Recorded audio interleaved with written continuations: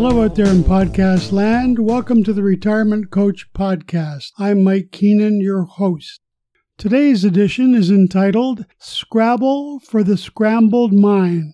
My spouse and I like to play games. When we were much younger, we played the card game Bridge with others. But that's given way to gin rummy because we need only each other to play. We also like to play board games. Some games, such as chess, depend completely on players' skill, while many games, such as snakes and ladders, require no decisions by the players and are decided purely by luck with the roll of a dice. Many games require some level of both skill and luck. A player may be hampered by bad luck in backgammon, Monopoly, or Risk, but over many games, a skilled player will win more often.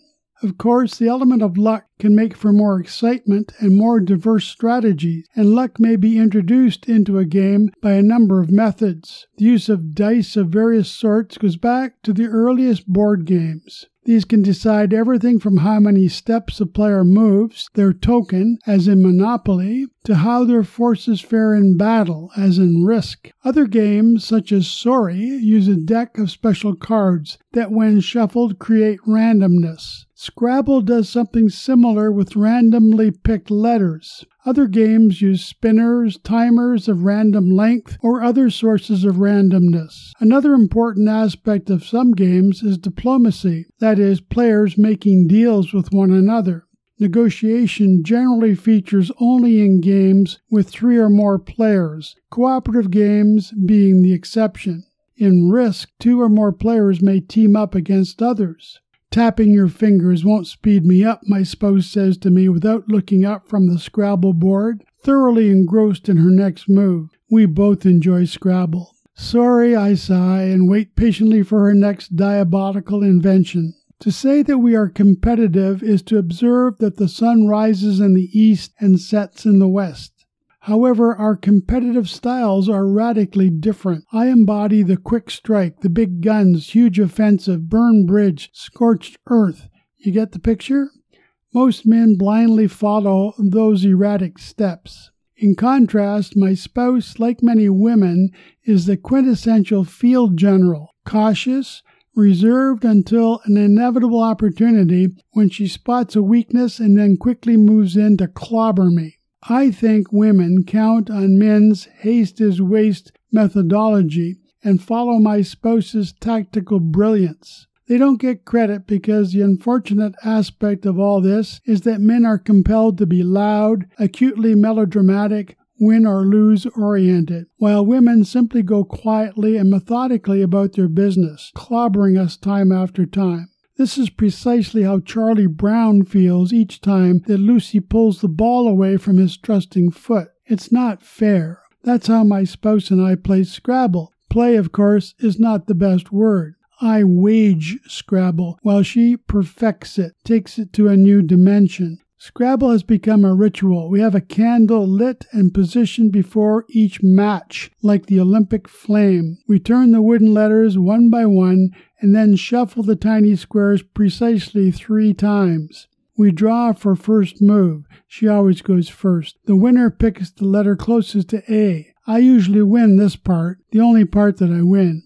Our Scrabble history reminds me of Mary Shelley's Dr. Frankenstein. He creates a monster, and it gets unleashed. My spouse is not endowed with extraneous body parts liberated from motley graveyards in the dead of night, but rather each game that we play, she gets progressively stronger. In early games, we enjoyed close encounters, a few contests won by mere points, exciting moments because I thought that I had a chance. That's changed. The turning point was a game when she slowly laid down 3 letters to spell T-A-Q. Q is worth 10 points. She not only had placed the letters on a double-word score, but she had also placed the Q squarely upon a triple-letter score. She stood to garner 96 points from a mere 3 letters. I challenged the word. I had never heard of tack before. Someone who could invent a Q word without a companion letter U was definitely a dangerous opponent. I reached for the Oxford Dictionary on the tabletop. "It's the name of an enzyme, dear," she said. "I learned it from our daughter at Christmas." Ha! So that was the situation.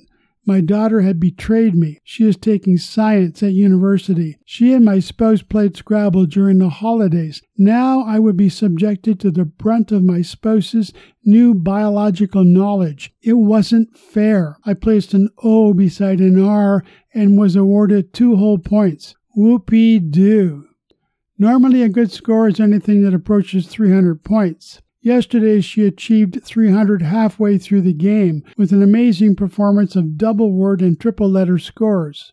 Also, she had all the big guns, the letters X, Z, J, and Q. At the end, she had amassed close to 400 points, double my score. It was phenomenal. She was truly in the zone, deeper than San Francisco's quarterback Joe Montana in the Super Bowl. During the game, she had employed the word quid. Midway, she added an S to pluralize it, and on the last play, another S at the beginning to make it squids.